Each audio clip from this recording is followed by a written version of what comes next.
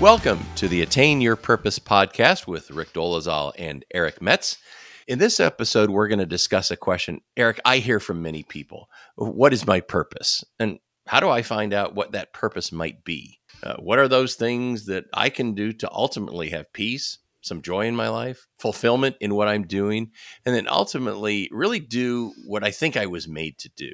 So I'll start us off with a story. We were at my workplace several years ago not doing a good job in attracting and retaining millennials. And we wanted to get better at this. So we had just hired two ladies to do a specific task for us that was really critical to the operations we had going on. And everybody, as we hired these ladies and brought them in, we were excited about this. And after several weeks of doing it, we asked them the question, hey, how do you like what you're doing? And they both said, we don't. We really are not enjoying ourselves in this task. And we asked some more questions and we realized the reason that they did not enjoy what they were doing was they didn't understand how it fit into the big picture of what we were doing. We all knew this, but they didn't because we hadn't told them this. And so we agreed to spend a day with these two ladies and show them how much they affected within our organization and why this was so important. And we even incentivized them to do a little bit more of it. Based on the numbers of entries that they did, we agreed to pay them a little bit more on a daily basis. And so we put these things into place, asked them after about a week and asked them that same question and said, okay, ladies, how is it now? And they said, oh my gosh, we are just so much more fulfilled. We understand our purpose here. We understand why we're doing what we're doing. And we're really having fun in our role, unlike we were when we first started it. So just simply by defining why and how this was so important, it changed these two ladies. It was remarkable to me, Eric, how it changed these two ladies' attitude from doing the same thing, from something that they didn't enjoy to something that they now did. I love that story. It relates so much to our own personal why. And I think it connects with everybody's heart in that I want to understand, why am I here? What am I supposed to be doing with my life? And I know a lot of people have asked those questions throughout the years and each season of life, especially like in high school and college, you're wondering what career you want to do, et cetera. But for me, even in my 30s, I was asking that question of like, well, why am I here? What does God want me doing? And so that why question, it really uncovers purpose and the purpose that we need to figure out. And what we're going to share today is a part of everyone's purpose. And so in Mark, in the Bible, in chapter 12, verse 30 and 31, Jesus describes everyone's purpose. And you shall love the Lord your God with all your heart and with all your soul and with all your mind and with all your strength. And the second is this: love your neighbor as yourself. There is no commandment greater than these. And so the first element to everyone's purpose is to love God and love people. It is the foundation. Our Creator has created us, and we are to love Him with our whole being and love people like we would want to be treated ourselves. And that really is the foundational element to living on purpose. Eric, that's a tall task. What does it really mean to love God with all of our heart, our soul, our mind, and strength? How do we do that? Yeah, you aren't kidding. And I want everybody to understand that God does want us to aspire to live that way, but He knows we're not perfect. He knows we're not going to attain it perfectly every time, and He's not there condemning us if we screw up. So just to level set that, yes, this is what we're supposed to strive after, but God is not there condemning us if we don't meet it every time. So that's where the love and grace of Christ come in. But to explain a little bit about what does that mean, I just want to break down, heart, soul, mind, and strength a little bit. And heart and soul really are interchangeable throughout the Bible. I was doing some research on it, and it's like, well, it kind of just means the core of who you are, your desires, your will, your passion, your interests, things like that just make up who you are. It's the core of yourself. And so we love God with our whole heart and soul when we surrender our desires to Him, align our desires with what He wants us to do, align our will with what He wants us to do. And so that's loving God with all of our heart and soul. The mind part is really taking every thought captive. So in another part of the Bible, Paul talks about taking every thought captive and surrendering it to Christ. And so we need to align our thoughts with the truth, align our thoughts with what God would want us to think about. And in one part of scripture, Jesus talks about how we can even sin with our thoughts. If we have, let's say, for example, a lustful thought towards another person, we can be sinning. And so our thoughts, not just our actions, but our thoughts can really be good or bad. And so God is saying, love me with all of your thoughts as well. And then the last one is strength. And that really has to do not just with our physical bodies and what we do for work, but it also has to do with our words. It has to do with our actions, but it also has to do with our resources. And I just learned this recently, that it's not just, our body, like I mentioned, but it is your money, your time, your possessions. How am I honoring God with? Am I being generous with my time and money? Am I giving back to people and to God with my time and money and resources? And so strength basically encompasses all of this, included in your body as well as your possessions and time. So Rick, anything you want to add to that, or anything you'd want to, describe? Eric, I heard you say two things: to invite God in and make him a part of what you're doing, and just be aware to invite him in. Sometimes we just do so many things and we do them alone. And to just say, God, I'd like to invite you in, and maybe I don't even know how, but please help me in doing this with you. So I heard you say that. And then secondly, to think the best things of God. Sometimes we think of God as our judge, and he is, but he's also up there as a friend, and he has tremendous, you said grace, tremendous mercy in terms of, well, that's okay if you didn't do this right. I love you and I know what you're capable of, and you may fail this time, but maybe you'll get it next time, and I'd like you to get it next time, and that would be great if you did, but I will have some mercy with you and certainly patience until you do it. So I don't think all the times we think that about God, that he is truly loving, and that it occurred to me that if you think the best things of him, it's probably not how good he truly is, that we really can't in our finite mind imagine how wonderful he is. He's probably much nicer, or he's definitely much nicer than that. So he is doing this not with a harsh judge mentality, but with a tremendous friend, empathetic, loving mentality as we get better in doing these things, Eric. I forget who shared this with me, but he has God-sized love, not just man-sized love. I think we project how much I could love someone or how much another person could love someone is how we project it onto God. But God has God-sized love, God-sized grace, God-sized forgiveness that is beyond, like you just said, beyond our understanding. And I think we need to understand this as we're pursuing our purpose and trying to live on purpose and honoring him with all that we are. He's there to pick us up when we fall and get back up, dust ourselves off. And this is part of the reason this podcast is called Attain Your Purpose. Is there's some striving here we have to do. There's some seeking after God. There's some following his lead. And it's going to be hard sometimes. And we have to dust ourselves off and remember that his grace is sufficient for us as we walk out loving him with all that we are. Very cool. So, Eric, I hear more questions about the second part of what you said than even the first. What does this mean? How do you love your neighbor as yourself?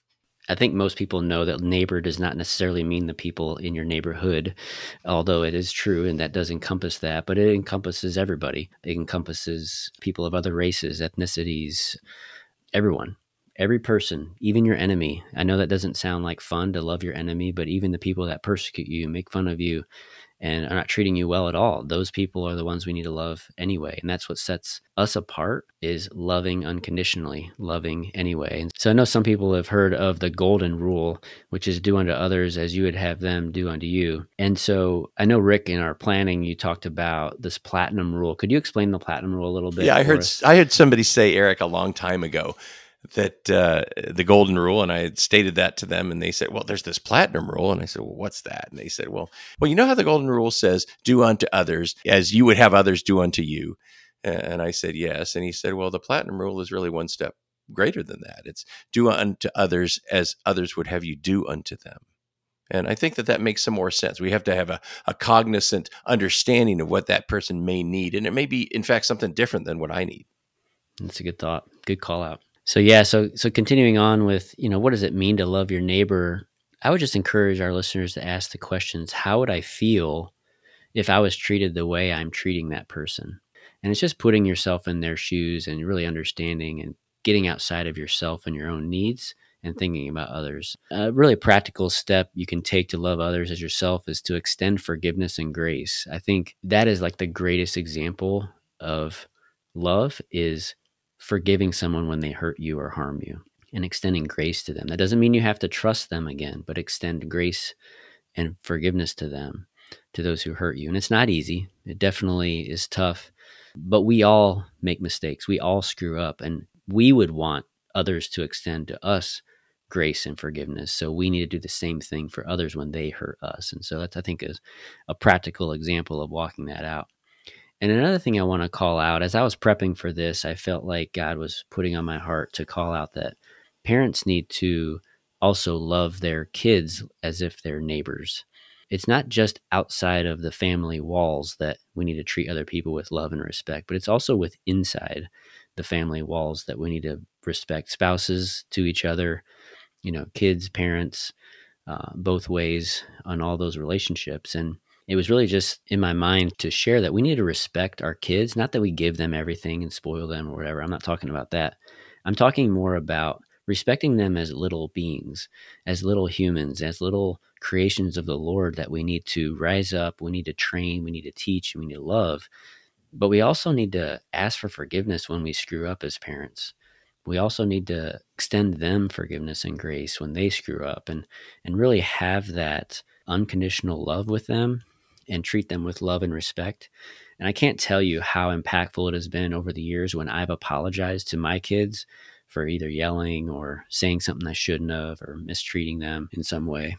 And so just want to call that out as something that I felt like the Lord put on my heart to share as a parent, to really make sure you're connecting with your kids and being open and humble enough to ask for forgiveness. So, Rick, anything else you want to add to that about loving your neighbor as yourself?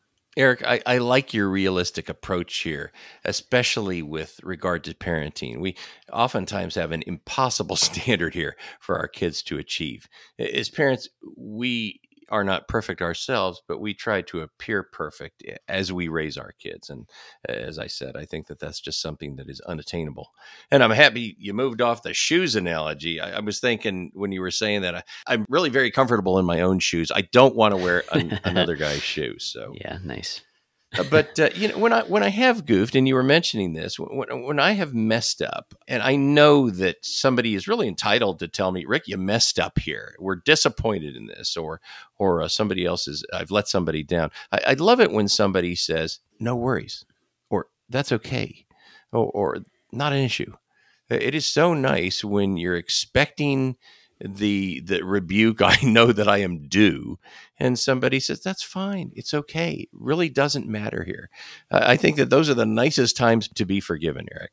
So true. Well, before we wrap up and go into our takeaways and challenge, I just want to share another verse in the Bible that really encapsulates this concept of loving God and loving people.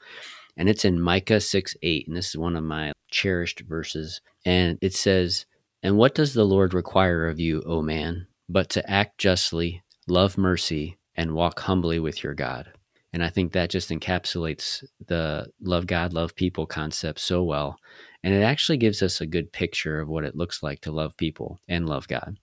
So act justly, treat people fairly and justly. Love mercy, so extend mercy, just like we talked about grace and forgiveness. So love mercy, and walk humbly with your God. That could be your picture moving forward of how do I love God with everything that I am, is walk humbly with him every day. And so just wanted to share that verse with you as well. It's definitely one that's changed my life as far as how to have a relationship with God, not just a religion. And so I want to share that with you as well. So, all right, I've got 3 takeaways and a challenge for you today. The first takeaway is love God with my whole self, and loving people as myself are a part of everyone's purpose. Number 2, loving God with my whole being includes my desires, my will, my mind, my actions, words, and even my resources, including time, money, and possessions. Takeaway number 3, loving others as myself begins with the platinum rule, where you are loving them how they need to be loved. So, all right, we've come into our challenge part. So over the next, however many episodes, we're going to have different challenges, things we're going to be doing. We're going to be giving you assignments and things to really just grow in your purpose and your life, and in personal growth and spiritual growth and leadership. The first thing I want you to do in this challenge is I want you to go grab a notebook that's completely dedicated to this podcast. And if you're driving or if you're on the bike or you're exercising, a lawnmower, or wherever you're at, I would encourage you to, when you get to a spot, when you get home, find a notebook, find a journal, order one on Amazon if you have to, but that's dedicated to this podcast. And the reason I'm asking you to do that is because we're going to be giving you things that you're going to have to reflect on and do. And I think it'll be cool to see your progress over time and also look back at the growth that you've had as we've progressed through the podcast. So once you have your notebook, I want you to sit down and I want you to ask God a question. Spend about 15 to 30 minutes doing this. I want you to ask him, how am I doing with loving you with all that I am and loving others as myself? And I want you to sit and listen to see and write down anything that comes to mind. And if you're not familiar with really listening to God, I encourage you to just practice and write down whatever comes to mind, any thoughts or ideas. He may give you a prompt to say, hey, you need to go forgive this person, or you need to apologize to this person, or you may need to be more loving to this neighbor who's really annoying, or he may just say, hey, you need to spend more time with me. I miss you. I want to connect with you more. So again, write down whatever comes to mind and just evaluate, do you think that was the Lord or not? Well, part of what you can do as far as to discern whether it's the Lord or not is to listen to these two types of voices. There's a shame voice, and then there is a conviction voice. The shame voice is shaming you, which is the enemy. He does not want you to connect with God. So he's going to try to get you distracted. He's going to say, oh, you can't do this. You aren't doing that. You're not good enough. You can't, whatever. He's going to try to make you feel bad, not to make you feel worthy. He's going to try to distract you. So if you hear the shame voice, just get it out of your head and command the enemy to leave. If you hear a conviction voice, that's going to sound more like, hey, let's spend more time together each day. Hey, this person you may want to go talk to and apologize for what you've done. And the conviction voice is the Holy Spirit prompting you to do things that are in line with what the Bible says and what healthy relationships would do. And it's not in a condemning voice. It's in a nurturing, guiding, fatherly voice, because your creator is your father. And so he's going to guide you in what to do in a loving, gracious way.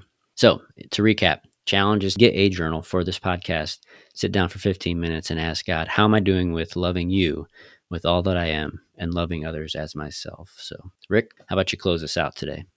Eric, thanks. And I have two thoughts as we close out. Sometimes I hear what you're saying, and I may not do what you've prescribed because I will prejudge the results. I think I know exactly what's going to happen. And honestly, in God's economy, you may not know what's going to happen. I don't know the effects of what I'm going to do. If it's something that's certainly a positive and certainly sounds like something God would say to me, I'll never know the far-reaching effects. It could affect far more people than I can ever imagine in my own mind. So I would encourage you not to prejudge what you think may happen here, and take it the way God may take it, and that's to extend it far greater than what you had ever planned in the moment you were thinking of this particular thought. The other thing that I'm thinking of is that our goal is to be like Jesus, and we can be like Jesus, especially in the way that we treat the people he loves. Well, that does it for our discussion today, a good one, and we want to thank you for your time and for listening. We'd like you to take a look at our show notes and for a link to our website, attainyourpurpose.com, and how you can connect with us on Instagram and Facebook. And as we move forward, be looking for our episodes to drop on the first Friday of every month. In our next episode, we're going to take this topic a little bit deeper and have some more fun with it and build upon today's discussion on purpose. And we're going to be sharing 8 clues to discover your specific purpose and how you can write up your own purpose statement. This is really a foundational podcast that'll set up the remainder of our future podcasts. So we would really appreciate it if you'd tune in. So until next time, have a great day, and we'll talk to you soon.